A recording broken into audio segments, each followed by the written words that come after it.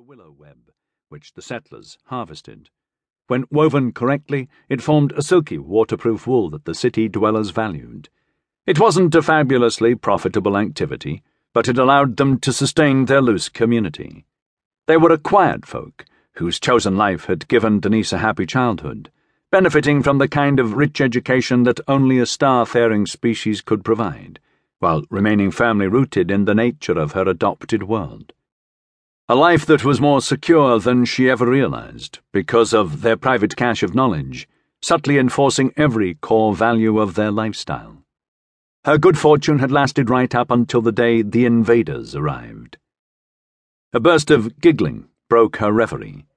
Several of the children were clustering behind her, urging Melanie forward. It was always Melanie. The boldest of them all, she didn't need any encouragement. A natural leader, not quite like her father, the mayor, Denise thought. The little girl tugged at Denise's skirt, laughing wildly. "Please, miss," she implored, "a story. Tell us a story." Denise put her hand to her throat, feigning surprise. "A story?" "Yes, yes," the others chorused. "Please," Melanie whined, her expression trembling into unbearable disappointment and the threat of tears. "All right, then." She patted Melanie's head as the others cheered. It was moments like this, when their smiles and adulation fell on her, that Denise knew everything was worthwhile. At first, Mrs. Potchansky had been dubious about taking her on at the school. So young, barely in her 20s, and brought up in the hinterlands as well.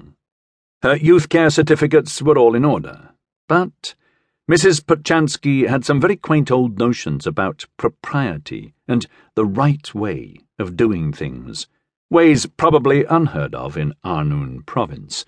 With a show of cool reluctance, she'd agreed to Denise having a trial period. After all, a lot of very important people sent their children to the play school.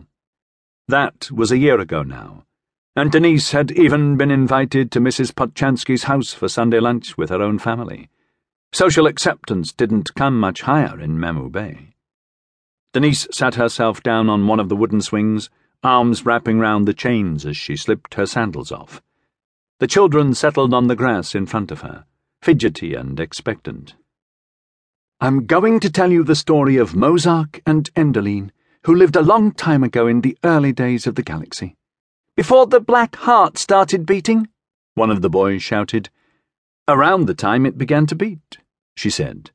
Many times she told the children of the galaxy's black heart and how it ate up stars no matter what the Ring Empire did to try and stop it, which made them all squeal and gasp in fright. "This was when the Ring Empire was at the height of its power. It was made up from thousands of separate kingdoms, all of them united in peace and harmony. Its people lived on the stars that circled the core of the galaxy, trillions and trillions of them, happy and contented. They had machines that provided them with whatever they wanted, and most of them lived for thousands of years. It was a wonderful time to be alive, and Mozark was especially lucky because he was born a prince of one of the greatest kingdoms." Jedzela stuck her hand up, fingers wriggling frantically. "Were they people just like us?" "Their bodies were different," Denise said. "Some of the races who were members of the Empire had arms and legs similar to ours. Some had wings, some had 4 legs, or 6, or 10. Some had tentacles. Some were fish, and some were so big and scary that if you and I saw them, we'd run away." "But how do we judge people?" "What they say and do," the children yelled happily. "Never how they look." "That's right. But Mozark did come from a race that looked a little like us. He had 4 arms, and eyes all the way round his head so he could see in every direction at once. His skin was bright green, and harder than ours, like leather, and he was smaller. Apart from that, he thought like we do, and went to school when he was growing up, and played games. He was nice, with all the qualities a prince should have, like kindness and wisdom and consideration. And all the people in the kingdom thought they were lucky to have a prince who was so obviously going to be a good ruler. When he was older, he met Enderline, who was the most